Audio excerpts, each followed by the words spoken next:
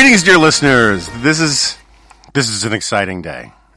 This is the first episode of the Remnant Podcast as a product of our new media venture, The Dispatch. Don't want to quite call it a magazine. Don't want to quite call it a media company. It's. There's that line from The Simpsons where Marge asks her French bowling instructor, "Brunch, what is it?" And he says something along the lines of, "No one quite knows. It's not quite breakfast and it's not quite lunch, but you get a slice of cantaloupe at the end," and something like that. So we're sort of that. So as you can tell, I'm tired, but I'm not as tired as Steve Hayes. Technically, my partner, but also my partner in a totally platonic sense. Not that there would be anything wrong with that, but also technically my boss, because he's the CEO of The Dispatch. Steve, welcome back. That should scare everybody. Yeah, no, exactly. That I'm the CEO of anything. No, it's good to be back. You know, there's another line where there's another famous movie where they say it wasn't Brunch. What is it? But it's a series of those things in Airplane where it's like the hospital. What is it? Well, it's a big building where they treat sick That's people. right. Yeah. Not as good as the Simpsons reference. Or an Anchorman. Look, I'm really bad at pop culture references generally, so almost all of them come from Airplane. I'm just happy to throw one in right here. Yeah, and actually, the last time you were on, you did a really long, extended riff on Airplane. Naked Gun. So anyway. Same difference. The whole Leslie Nielsen oeuvre. Correct. So anyway, we're recording this on we don't use the word launch, right? Yeah, I think soft launch, beta launch, rollout. It's sort of like a Broadway show that's going to make it to Broadway, but is being tested in Poughkeepsie or something. That we're doing a little of that. Yeah. I mean, if we make it to Broadway, that'd be great. Yeah. All right, so why don't we tell people about the name, The Dispatch. And I'm sorry, I still have this crazy cough. I have the lung capacity of the kind of soldier that you would probably just put out of their misery. I want to say we settled because we actually like The Dispatch. I'm excited about it. We were on the precipice of truly settling. Yes. A couple times because we were. The Dispatch came in at the 11th hour, last minute, very last. So why don't you tell people? We didn't tell the story of. We haven't told the story of any of this. Okay, so go ahead. We did make mention earlier of just what a painful process this was, which actually prompted a few of your listeners to send us some pretty good names. Very good names. Yeah. Like a couple of them were sort of vaulted into leading contention at the moment. We should, before we even go to that, we should explain some of the suggestions we got from listeners. We would have been very happy to use. But part of the problem is that either you can't get the domain, or you can't get the IP, or one of us hates and the others don't. I mean, there's all these weird considerations that are going on. Anyway, so go on. Were there any names that one of us really loved and the others weren't that enthusiastic about? Well, all right. So there was. I want to be very clear about this, and I have the email, which at some point I'm going to read or maybe give over to one of the reporters writing about this. Steve very passionately believed. I think passionately is the right word. In the word junto. Junto. Okay, why don't you explain what junto was and why you thought this? So this, I mean, it's the best possible name other than The Dispatch. It was the best possible name. For the record, your email in response when I first proposed it was not like angrily denouncing it. You were like, I'm junto curious. So junto is the name of the club that Ben Franklin started, I think, in you got a thing for Ben 1720s. I do sort of have a thing for Ben Franklin, sort of obsessed with Ben Franklin, and it ends up being with a sexually transmitted disease. It ends up being it ends up sort of leading us in a circuitous way to The Dispatch, for which I'm grateful. Junto was a club that Ben Franklin started in a tavern with basically 10 friends. And the purpose of this club was to engage in debates about matters of policy and philosophy and culture for the purpose of self-improvement and the pursuit of truth. Pretty simple. I love that as an idea, especially because from the beginning we knew that this was going to be a membership-driven media company. and that we were going to take membership seriously. I loved the idea of stealing that name from somebody who's sort of arguably the quintessential American. Mm-hmm. I would say the father of American journalism in many respects, and a genius. I also loved that it's a Spanish word, but I can see that there were problems with that. So too. The funny part was Steve writes this great. There are all these weird things that all these guru types tell you that you want a name that's distinctive, that can't be, that sort of owns the space by itself. 5 letters is like best or something like that. All these different things. And so Steve makes this impassioned case for Junto.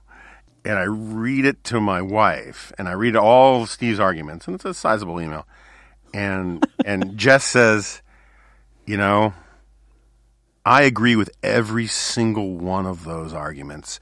There's just one problem.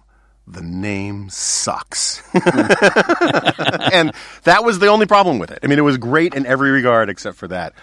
And the very few people we sort of ran it by in conversation, the first response was almost always, "Do you mean junta?" Right. Like, are you going to overthrow something? Is that the masculine form of junta? Right. And the fact that it starts with a J but is pronounced junta or junto was another potential challenge. I think we could have gotten past all of those, but it turns out that it wouldn't have been available anyway. So all of my begging and pleading for that very special name. And for a while we thought about the new Compass, which we discovered I cannot pronounce Compass correctly. I don't hear it when I say it, but everyone, including my wife and you and Toby, constantly make fun of me. You pronounce it sort of like comp ass instead of compass. But it's weird once you guys notice that I can't pronounce it correctly. Every time I said it, it's sort of like 10-year-old kids. The first time you inhale helium, you just laugh at anything I say, or just say new compass or whatever, and then everyone's like, "That's not how you say it." And it's weird. It's like those guys who have strokes and like forget the letter H or something. I just cannot say compass correctly. We had we got that recommendation from a very smart friend of ours, and we liked it for a bunch of reasons, but we also thought that it was maybe a little.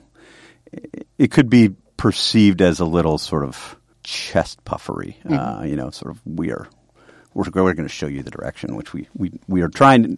We're doing everything we can to sort of not only appear humble in how we're approaching this, but actually to really be humble in how we're approaching this, and so that didn't quite work with that approach. Yeah, because I think the technical term from social psychology is douchey. But because we want to avoid that here and stop just simply talking about how psyched we are about our thing, and we're going to come back to it, but we should just close the circle on how the Dispatch relates to Ben Franklin and Junto. Then we'll do some rank punditry, and then maybe we'll come back to this stuff at the end, if that makes sense. Yeah, that's perfect. So I really wanted some kind of Ben Franklin tie-in, and we had gotten to the point where we at one point had a list of 250 possible names. We'd gotten contributions from some of the very smartest people we know, and again, good ones, some of which didn't work for trademark reasons, some of which weren't quite right for us.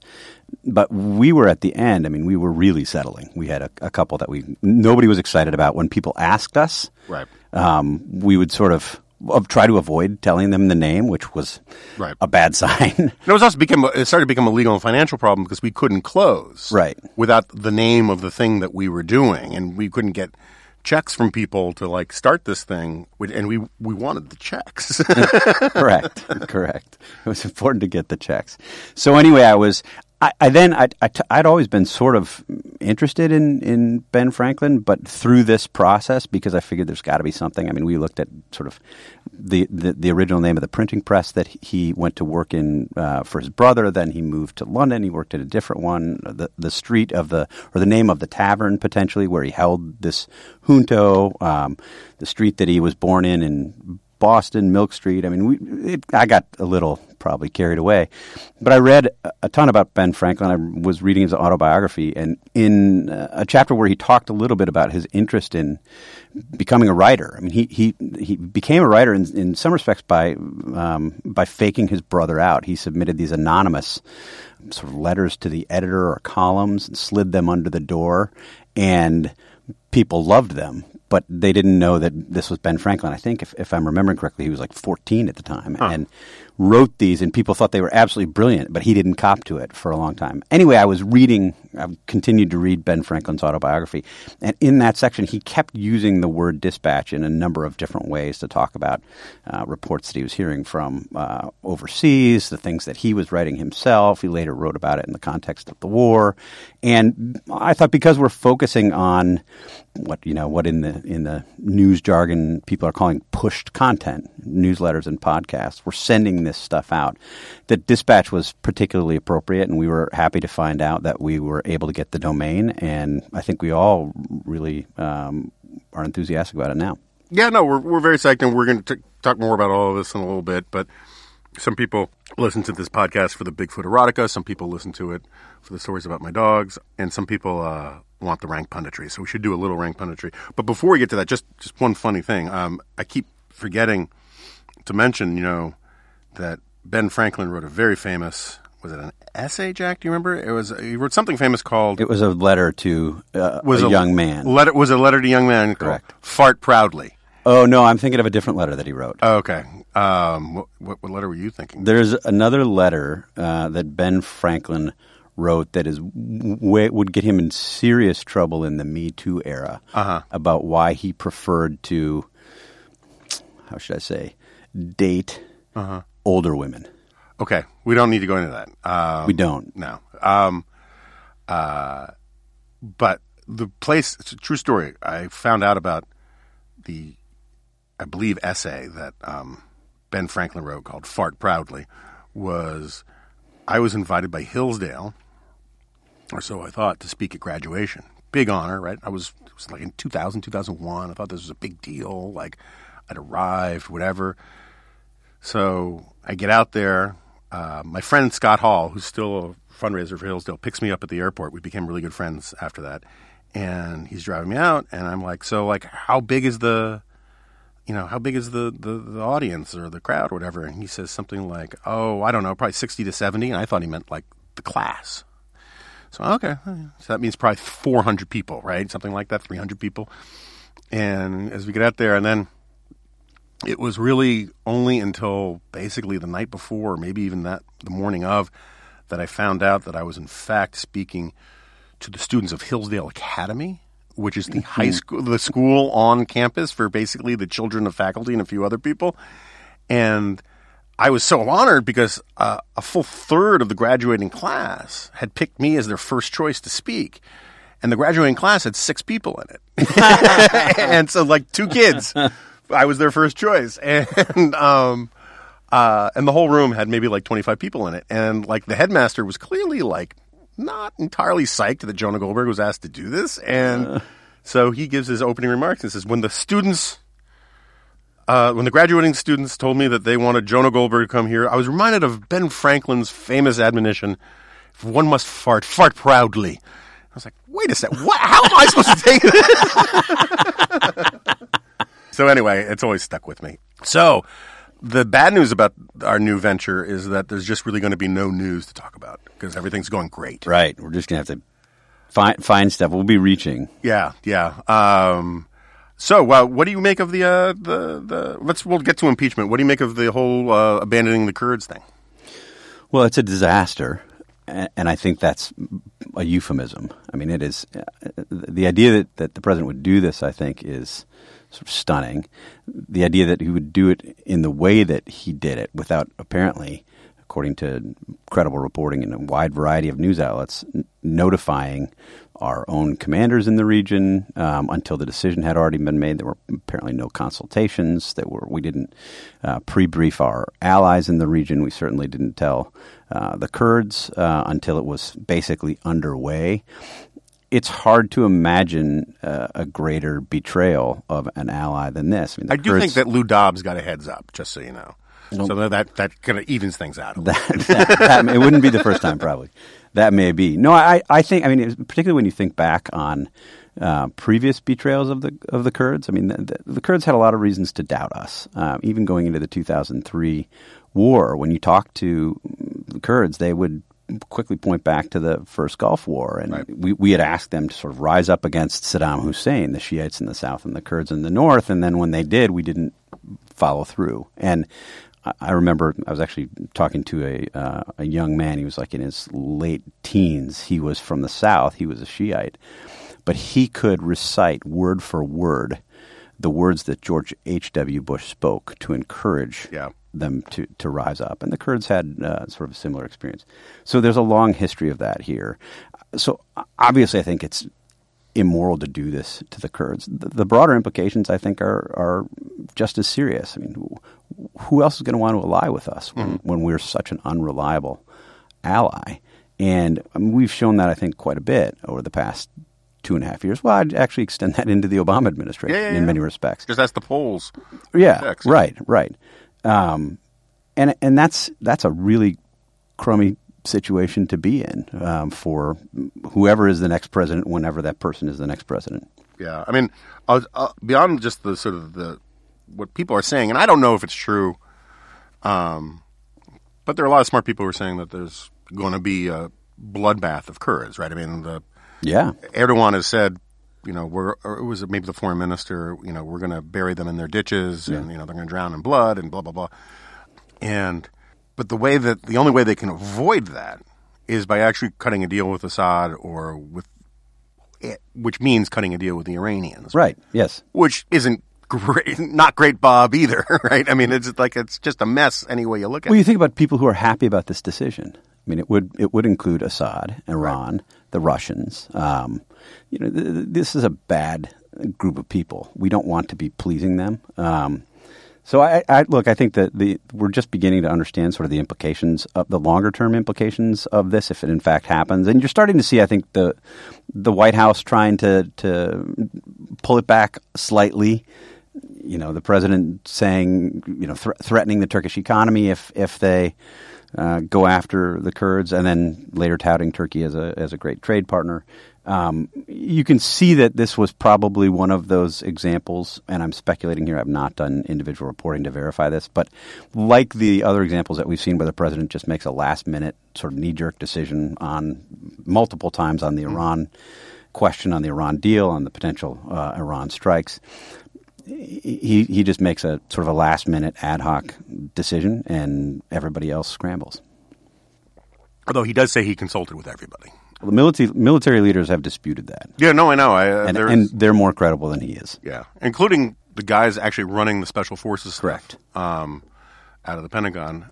So the question I got is that I'm trying to adjudicate, right? Because it becomes very difficult peeling apart 0 to 10s on all of the things that happened in the Trump administration. What's a big deal, what's not a big deal, what is just sort of super tacky, or just a matter of style, and it's all over the place. And I guess what I'm shocked by is not so much that he did it, but that so many Republicans are willing to condemn it. Yeah. And I can't quite decide whether or not this is a last straw kind of thing, or if this thing in and of itself is just so bad that they're just like, screw it, this is ridiculous, right? I mean, I don't have a sense of it. Do you? I mean, I think it could be both, right? I mean, I think you've seen, if you look in the past couple of weeks, I would say beginning with the revelations about Ukraine and what the president did, and the transcript or the rough transcript of the phone call, and you've had a small group of Republicans who have basically taken the public position that was no big deal. The call is quote unquote perfect, as the president would say, but not many. It's a relatively small number. You have a bigger group who's basically said, we need to find out all the facts, or they've scurried to hide from reporters so they don't have to say anything at all. But then you've had other people who have said this is problematic on the Ukraine revelations in particular. Then you had the president's tweet about celebrating the 70th anniversary of Communist China. Mm-hmm. And you had, I think, Republicans sort of look at one another and say, what is he talking about? Why would the president do this? Mm-hmm. Then you had the president proudly call for the Chinese to investigate Joe Biden after some of his defenders had gone out of their way to say, the president's not really calling for the Chinese to investigate. So you have this president who's been consistently critical of the Chinese and said they're untrustworthy in every respect, suddenly say, in effect, if they produce the report that I want on my political opponent, I will believe it. It would be worth trusting. And then finally, you have the Syria events. I think the fact that all of those preceded this decision on Syria has sort of emboldened some Republicans who might not otherwise have spoken out. They're a little exasperated at this point. But I think the decision itself, I mean, to go back to your 1 through 10 scale, I mean, I think this is close to a 10. I mean, it is the case that I think sometimes the mainstream media gets obsessed with these things that, you know, at the end of the day, when we look back on the Trump administration, aren't really going to have mattered very much. This matters. This is a big deal. What also, I mean, just trying to think it through, right? So many of the things that I also think matter, they're not going to have grand historic.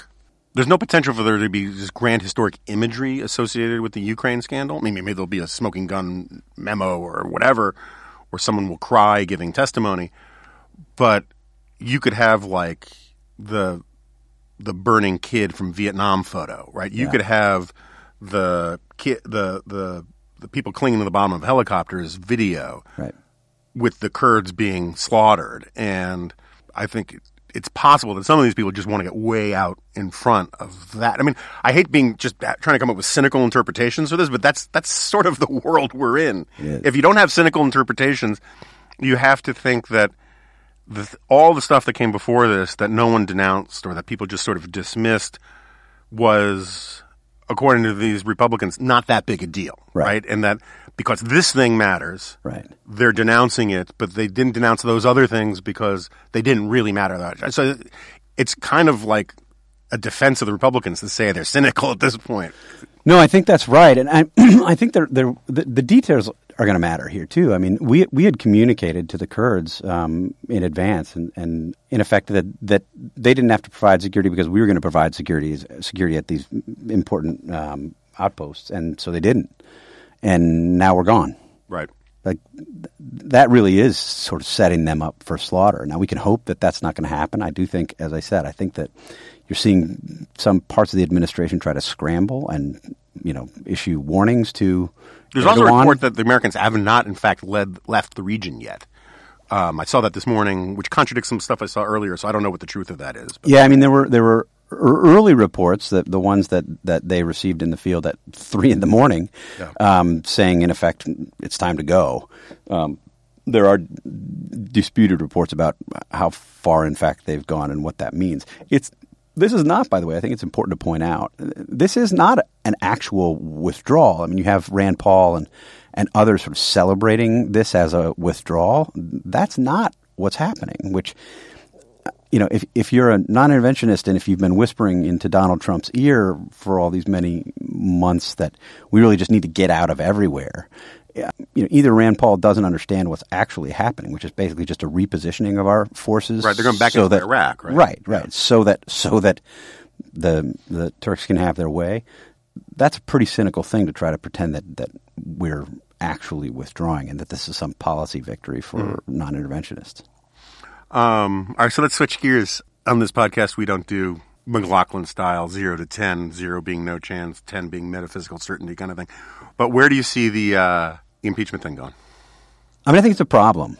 Certainly in talking to Republicans behind the scenes, there's sort of a different level of concern about this. Yeah. You know, I think people do think that it's a problem that the president said the things that he said on that call. Even if you have some people saying, in effect, no big deal. I think behind the scenes, a lot of people do think it's a big deal. The one thing from my limited reporting on this, and I could say I've done reporting. It's all been sort of off the record or on background kind of conversations, but I can say with fairly high confidence that literally nobody thinks that conversation was perfect. Right. Right. I mean, it's not like, you know, the ancient colloquies of the great philosophers and Donald Trump's conversation with President Zelensky are the two great perfect conversations of all time, right? Right. Everybody thinks it was a problem. And a lot of the arguments that the president's defenders made at the time, at the release of the call, have later become inoperative because the president himself has admitted more and more. I mean, he's basically said, when I talk about corruption, I mean Joe Biden. Right. And I think, as you pointed out in a G-File, was it last week or the week before, you know, Donald Trump is not somebody who marches around the world looking at the internal politics of allies or enemies, calling for them to clean up their corruption. I'm pretty sure drain the swamp in Kiev. I'm pretty sure there's corruption in Egypt. And he says Al-Sisi is his favorite dictator. Saudi Arabia. Yeah, and his friend Tom Barak, I'm not trying to cast aspersions, but he's got friends who have these deals around the world, and he's not concerned about any of these things. Right. So it's pretty selective concern about corruption. I think many Republicans, including a number that I've talked to, acknowledge that. They get that. And this is the kind of thing that can break through. This is not hard for the American public, even an American public that is sick of politics and may not be following every twist and turn in every story. They can get this because it seems really ugly. Yeah, okay, but on the flip side, and since this is not just a bash Trump kind of thing, the Democrats really suck at this. They're really, really bad at this. And I don't get – I guess I get it. This is mostly fan service for the Democratic base. And or appeasement of the Democratic base. Nadler wanted to do this for a long time to avoid a primary challenge, and this is just one of these litmus test things for the AOC crowd. But if they're going to do it seriously, they got to get Schiff out of there, because Schiff is, and I think this is kind of this is not to turn it back to Trump, but I think it is a fascinating thing that Trump is determined to do this sort of retcon of the history of the last 3 weeks, where he really wants the world to think that the only people who think the conversation was bad were the ones who heard Adam Schiff's really stupid and bogus fictional account of the conversation. Right.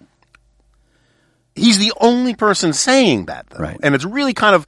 it's like he wants the Jedi mind trick everybody to think the call was perfect. He keeps saying the call was perfect, but that the people who don't realize it was perfect must have been misled by Adam Schiff. Right. And I think that's nuts, but it's also nuts that Adam Schiff gave Trump that talking point. Totally. There's nothing so incredibly foolish by it. So incredibly foolish to do that. If you believe, as I do, that the call itself was really problematic, right, read the call. Right. Read the rough transcript and say, this is in fact what the president said. You don't have to dress it up. And I think you're right. A lot of this is playing to the Democratic base and trying to get them excited. And there are no doubt huge political overtones to all of this. You have had, it is true, as Trump defenders will say, Trump supporters will say, that some number of Democrats have wanted to impeach the president from day one for things that I think probably very few of us think were actually impeachable offenses. So in that sense, I think the pushback against Democrats is correct, and they are overplaying their hand. I would say that doesn't mitigate in any way the underlying problem, the underlying stuff here. But it does mean that they are handling this in a way that makes it less likely, certainly, that they're going to win Republican converts. Yeah. No, and that's the thing is that, and it's funny, people keep talking about how they keep trying to get the number to 20 for senators.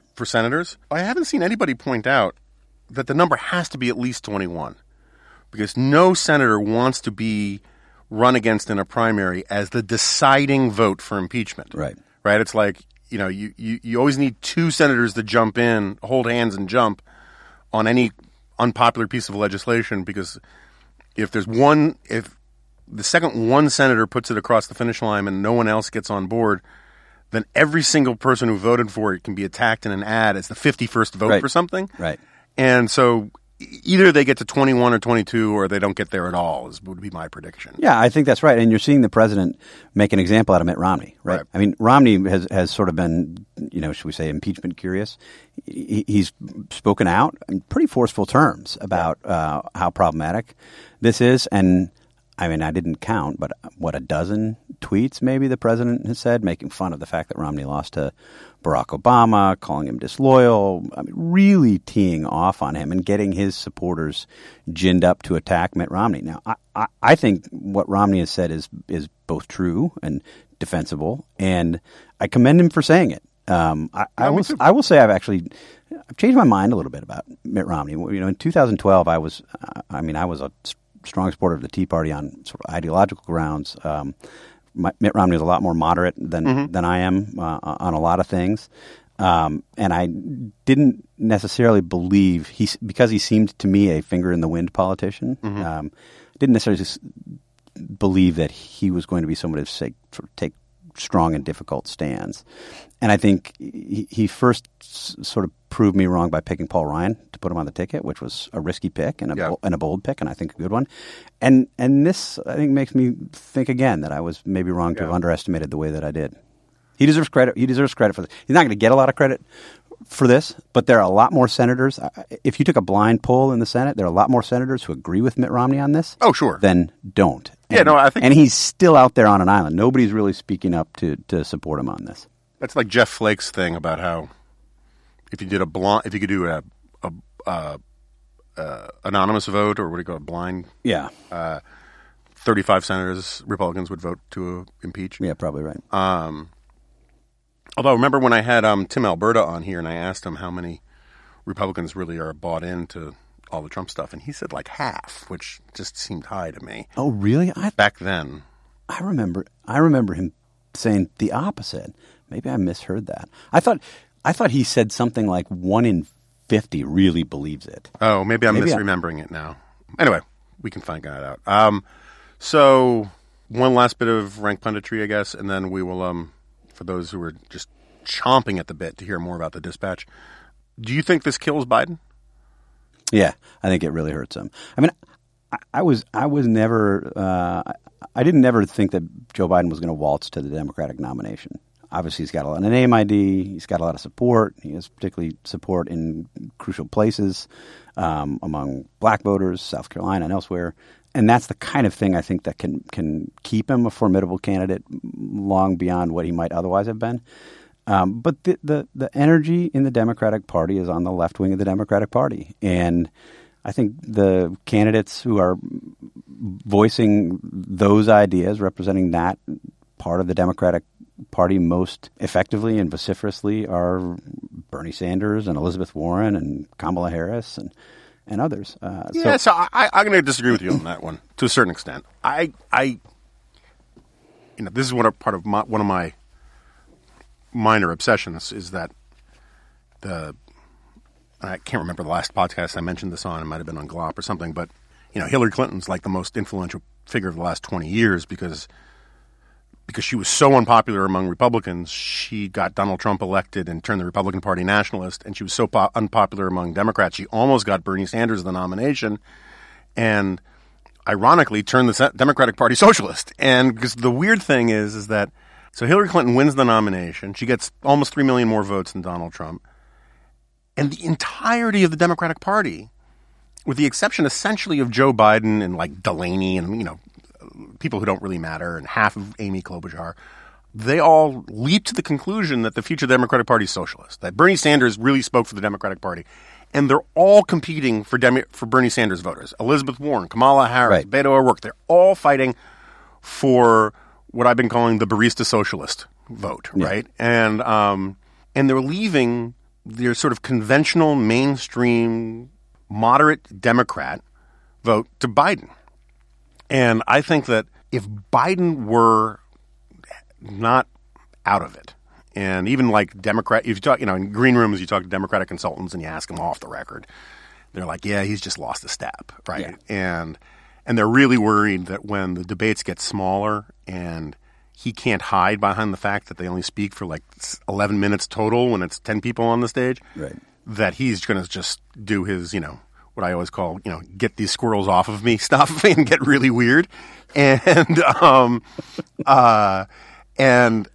at the same time, I do think if Biden, if let's put it this way, if Obama had picked a different VP who was still sort of had basically Biden's profile of not necessarily a centrist, but a sort of moderate Democrat, but who still had his campaign chops, I think that person would get the nomination because everybody's dividing this other vote. And the one of the things that's really changed American politics is that African American voters are no longer define the left wing of the Democratic Party. It's now all of these sort of millennial college graduate socialist types that liked AOC. And I just think that Biden personally isn't reassuring.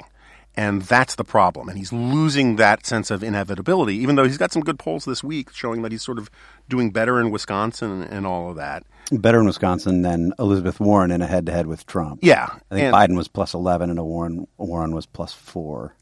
And I wrote a column about a month ago or 2 months ago saying that what Biden should have done from the beginning is just run a front porch campaign and just screw all you guys. I'm going to be the nominee.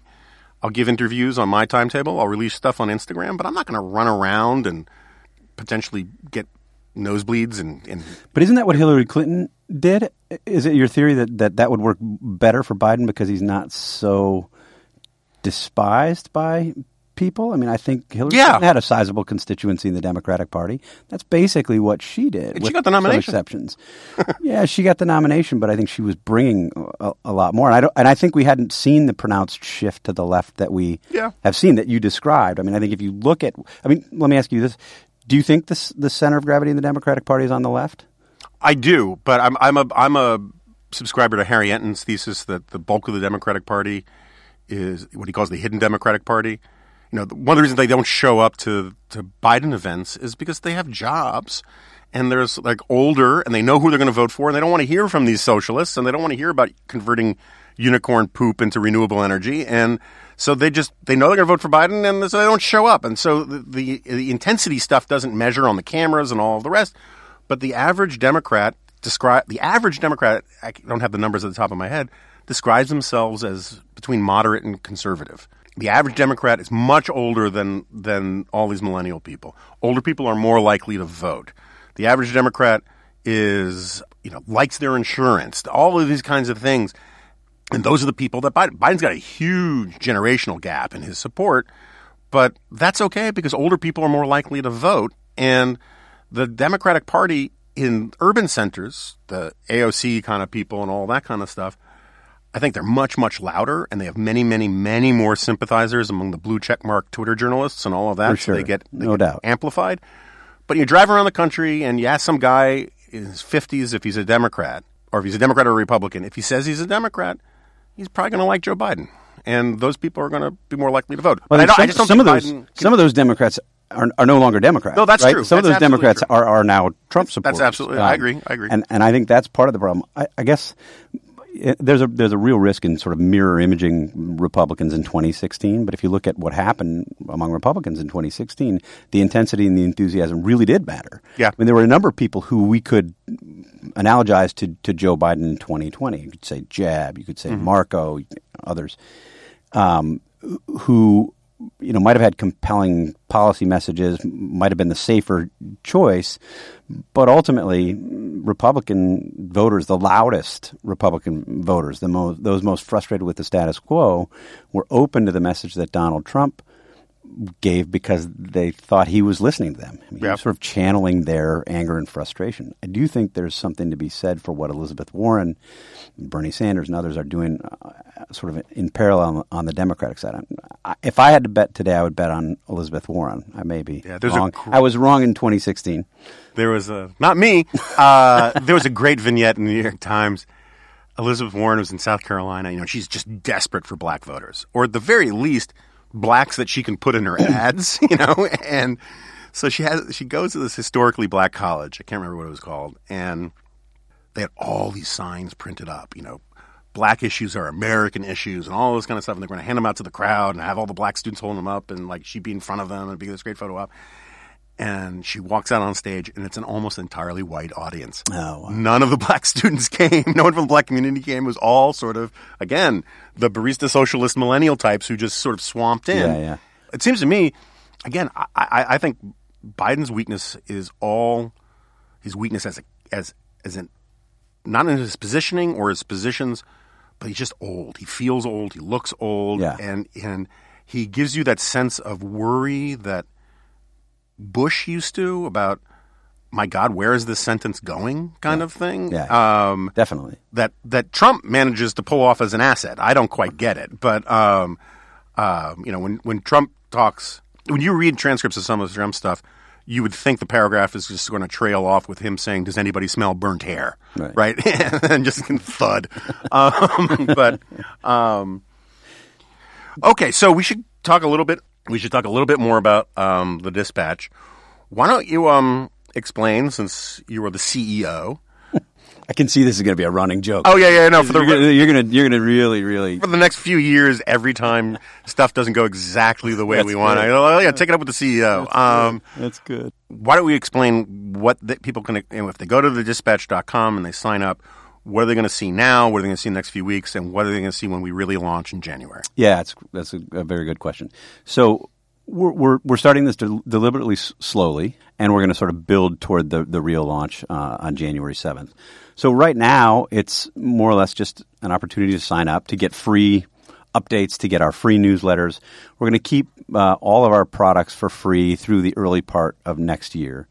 At some point next year, we will change that, and we will begin charging people for memberships. Right. So what are the products, though? We should talk about that. Yeah. So the G-File still. The G-File. Which I'm going to look to open up, increase the frequency of soon-ish. That's breaking news. Yeah, that's great. Breaking news. That's great. Right. Let me pin you down, since I'm the CEO. Let me pin you down. How many times a week can people expect to get a G-File if they are paying members of the Dispatch? Well, no one's paying right now except for people who are really supporting us with the lifetime membership thing. We'll talk about that in a minute because there's some confusion about that. Once we start charging people for memberships and wall off some of our content, a good bit of our content, how many times will people be able to get the extra G-Files? I think the plan would be to keep the Friday one as per tradition, the strange, movable feast of my own internal dialogue with my demons that it is, and then do somewhat more focused, shorter, 2 other times a week. So something like maybe Tuesday, Thursdays, and Fridays or something, but we haven't worked all that out yet. Right. Well, we've been working with our partners at Substack. I mean, that's a really important part of this whole launch. There's a newsletter publishing platform called Substack that for the past 2 years has focused on individuals who want to publish newsletters, and they do a great job. It's a super intuitive platform. We had conversations with them starting last spring, and we decided that we were going to partner with them to sort of build this, and they're building our entire digital media presence, and super excited to be working with them. They're just an incredible team, very smart, and if anything goes wrong technically, call them. Mm-hmm, absolutely. Are you the acting CTO? No, you've been a CTO, because for people who don't know, like through the months of us trying to raise money and develop and build all this stuff up, one of the people that we were going to have in our staff for a gazillion years was a CTO. And every time Steve successfully merged 2 phone calls on an iPhone or managed to get a calendar invite out on Google, he's like, dude, we can save that salary. I'll be CEO and CTO. So. Let the records show that I was kidding. Less people think that you were serious. So going back to your original question. So throughout the fall, we are going to be adding new newsletters, new podcasts, sort of building to this January launch. When's your newsletter launching? Well, right now I'm going to be working with 2 of our young reporters, Declan Garvey and Andrew Egger, putting together this morning dispatch, which we're going to start out doing 2 days a week and, again, ramp that up as we get to January. And that'll be a reported, curated newsletter on sort of news of the day. We don't want to be – so the philosophy of the company, I would say, is we don't want to be a slave to the news cycle. We are not going to do these sort of flitting from one thing to the next in search of clicks because we're trying to monetize eyeballs. We want to be more deliberate. We're going to do this more slowly and sort of take a step back, think about these things, make the extra phone call, make the extra 5 phone calls. Right. Listeners, you should go to thedispatch.com and read our sort of mission statement manifesto thing, which explains we're going to have no clickbait, no embedded ads, no pop-up videos of any kind, no pop-under videos, no autoplay videos. We want the user experience to be about the actual content and not all that other stuff. Right, exactly. Which is one of the reasons that we are doing this on the membership model. And, and again, this is the Substack philosophy. It was our philosophy. This sort of works very well together. So we're going to build all of that up. We hope in January to have an offering of newsletters that people can subscribe to. They'll check the boxes, tell us which ones they want to get. They can get them as individuals. We hope they'll also be able to get them if they prefer to get one dispatch newsletter with links and excerpts of all the newsletters. Sort of a super feed. Super feed, yeah. Right, exactly. Or you can get, if people like to read these things on their phone, they can get individual, the G file, they can get the morning dispatch, they can get the other ones that we offer. So that will be $10 a month. When we lift the paywall, we'll have a few of our written products that will remain free, but most of it will be behind the paywall and for members only. The other thing podcasts will always be free. The podcast will always be free. At least for the foreseeable future. Right. In part because we are still doing advertising there, in part because advertising on podcasts is like just not as corrupting in a weird way. Yeah. And doesn't mess with the user experience in the same way. And everyone loves to hear my incredible transitions to, Untuck It and whatnot. Such a pro. Such a pro. Yeah. Such a pro. And when we launch the website itself, it will be spare at the beginning. We're looking at doing maybe 3 pieces a day, a big piece in the middle, an anchor piece we've been calling it, that allows the writers, either on staff or outside contributors, to go into some depth about an issue or subject. Slow and then reads a couple of, on some of them. Slow Quillette style in a certain way. Yeah, we like what Quillette is doing. There's a company in Britain called Tortoise Media that's been doing some of the same kind of things, slowing things down. They're very interesting in this space. So the basic idea is if you don't know where to go for news and information, to get sort of reliable information that doesn't come through the filter of the mainstream media, which we have argued for years is biased to the left, and doesn't come from some of the more fringy sites on the right, we think that will help to fill that void. Now, that having said all that, there are plenty of places on the right that I still go. I mean, we are not making an argument that there's nowhere to get good information on the center right. There is. We just think that we're going to be able to do it in sort of a different way and deliver it in a different way. Yeah, no, I think that's right. But there are fringy people on the right, and so this text came in while you were talking. There's this ridiculous and truly dishonest person who writes for or works for One America News, who makes up stuff all the time and calls herself a reporter.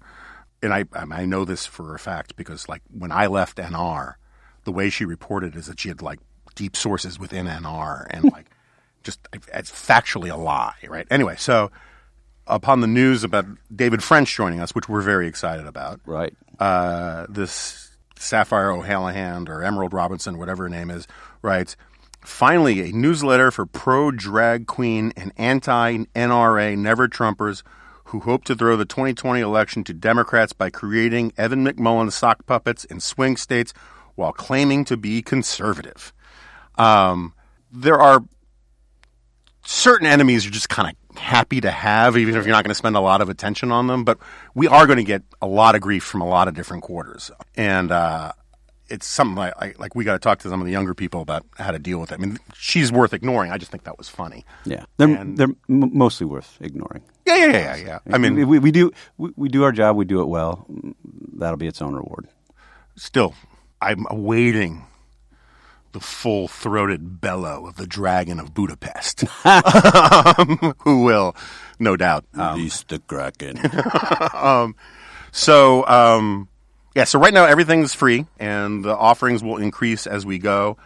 We are offering this one lifetime membership thing for $1,500. We set a price. We understand a lot of people can't afford that, and we understand that a lot of people just, even if they can't afford it, they want to wait and see, and we're totally fine with that. But we know that there are people of goodwill out there who have deep pockets or have the financial resources, and we wanted to sort of see if we could get a lot of their support, and it's going pretty well on that front.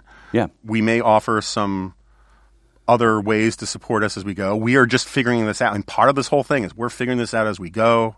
We don't have all the answers yet. Steve and I have never done anything like this before. And let's be honest, nobody in media has the answers. I mean, we've spent an insane amount of time looking at what other people have done to try to succeed in this environment. We've borrowed some ideas from people we think are the smartest people who are working on these things, but they don't know either. So we're trying to figure it out. I mean, it sounds simple and maybe a little Pollyannish, but I guess I believe that if we do a really good job, we work really hard, we provide good information that people know that they can trust, people will keep coming back to us. Yeah. And in that sense, the market will work. Right. Yeah. And part of it, again, is we think that the clickbait advertising model, first of all, is dying. But second of all, we think it's really distorting of the media landscape because it encourages people to throw up more and more, for want of a better word, crap that invites social media virality and is just to get the clicks and to sort of, as Arthur Brooks has put it, monetize dopamine hits, right? Where you just make people angry so they click on something. And we don't want to play that game. And we actually think that and also we just think that the pop-up ads and the autoplay and all of that kind of stuff, particularly on mobile, makes for a worse experience. I mean, there are sites, there are writers at places like, I don't want to drop names about, but plenty of places like the Washington Examiner or National Review that have that advertising model, that have some really great stuff for some really great writers for them. Places that I like, but you try to read it on a phone, while you're walking through an airport and your phone freezes up, or you have to close 3 windows, or you're sent over to some congratulations you just won stuff. We don't want to do any of that. And we think people will pay, if they like the content, they'll also pay for the fact that they can actually read the content without having to deal with all of that nonsense. Here's hoping. So please go to thedispatch.com, sign up. You can get through without giving us your email, but we want your email. We will not sell your email. We're not going to do anything creepy or weird with your email. We're not going to go to some like Jeff Epstein Island with your email and get wiggy with it. And the functionality of everything will keep improving so that if you're getting stuff you don't want, it'll be very easy not to get that. We'd love for you to subscribe. We'd love for you to, support us in this. We are trying really hard to do something new and exciting, and we think that particularly the Remnant audience is the right audience for a lot of this. Let me just can I just say one more thing about membership, since I didn't emphasize it earlier. We're pretty serious about the membership side of this. We really don't want this to be, a place where we're sort of giving you all the information and you can take it and do with it what you want. One of the things that we want to do on the website when it's up and fully running in January is have this discussion room that will be a real discussion room. It'll be moderated. It's not going to be trolling, but we'd like to have a real discussion. And I'm hopeful that that we will spend less of our time on Twitter and more of our time in conversation with the people who are paying our salaries to talk to them about what's happening in a real conversation. I mean, I don't want to sound like a scold, but a conversation where we can provide some information and people can push back on it or challenge us or push us on our assumptions, or give us new story ideas and actually have it be something that more resembles a conversation and not the sewage pit that some social media has become. Also, listeners should know that as we ramp up, we're going to have more podcasts. We're going to do some sort of, week in review type stuff, and then we're going to try to do some reported podcasts. But we're also going to, we may disagree profoundly with the guys on Pod Save America, but their model is actually pretty impressive. And same thing with like the 538 guys, we don't disagree with profoundly, but a lot of people have figured out some of this podcast event stuff. We want to take a lot of this stuff on the road. We want to go places that often don't get, good conservative events. And if you're out there and you're interested in bringing us out, it's a little early, but think about it. Shoot us an email. Yeah. We'd like to talk about it. It's easy for us to do events in D.C. and New York, but we like the idea of doing stuff in St. Louis and Oklahoma City, and we think that that's actually, as just a pure business model part of it, that may be the way for us to do a lot of this stuff, because events, either live podcast events or small intimate dinner things or something, or conferences and panels, that's going to be a big part of all of this, and members will hear about it, and we're going to, again, we're figuring it out as we go, but our third partner, Toby Stock, knows a lot about these things. And it must be said that the people in the center of the country have much more sense, and generally speaking, than the people on the coast. I knew this. I don't know if you saw my G file from last week, but it's becoming a problem. The hanging out with the Midwesterners thing. I mean, I got Jack already, who is more of an Ohio nationalist than a true Midwesterner.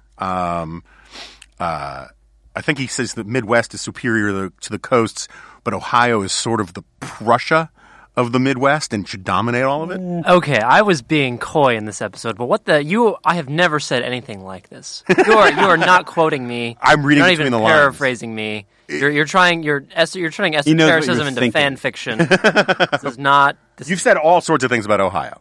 All sorts of things. Ohio is not the Prussia of. Okay, that part I was exaggerating. So we do have, I have to say, the Midwest is strongly overrepresented. It is on the staff. We have Iowa, Missouri, Illinois, Wisconsin, Ohio. It's pretty strong.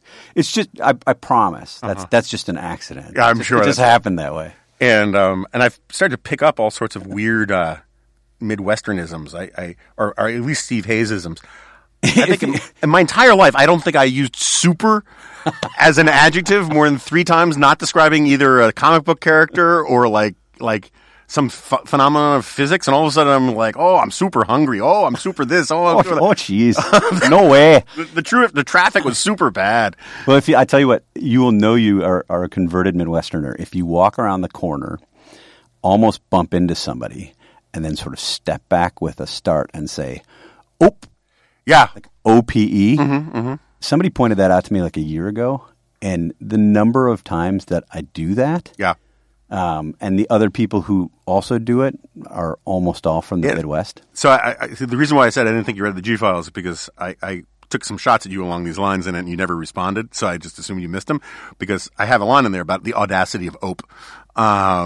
And I did not get. Maybe I just lost interest after the first few paragraphs. It's entirely I started it. Yeah. I think once you realize that when I was talking about Kurds, I wasn't talking about cheese curds, but actually these people in the Middle East, you just, whatever, man, and walked away. Okay, so thank you to everybody for indulging us in this self-indulgent podcast. Thank you to everybody who's already signed up. Certainly thank you to people who signed up for the lifetime membership. Thank you for everybody who's expressed their support for us. We really, really appreciate it. We consider you guys to be going along for the ride with us, and it's not like we have all the answers. So if you guys have suggestions, if you guys have news tips, we definitely want to hear those too. And really appreciate it. Steve, you have anything else you want to add? No, we're excited to get going. Yeah. All right. So with that, I will see you next time.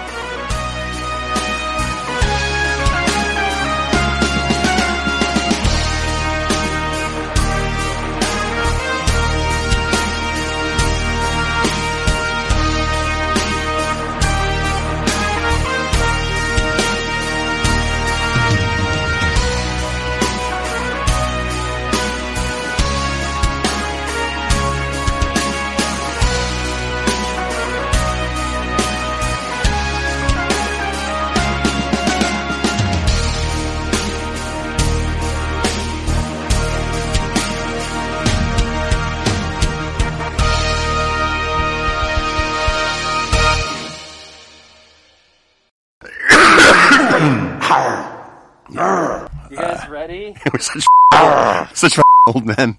All right, you ready? Yeah. Okay.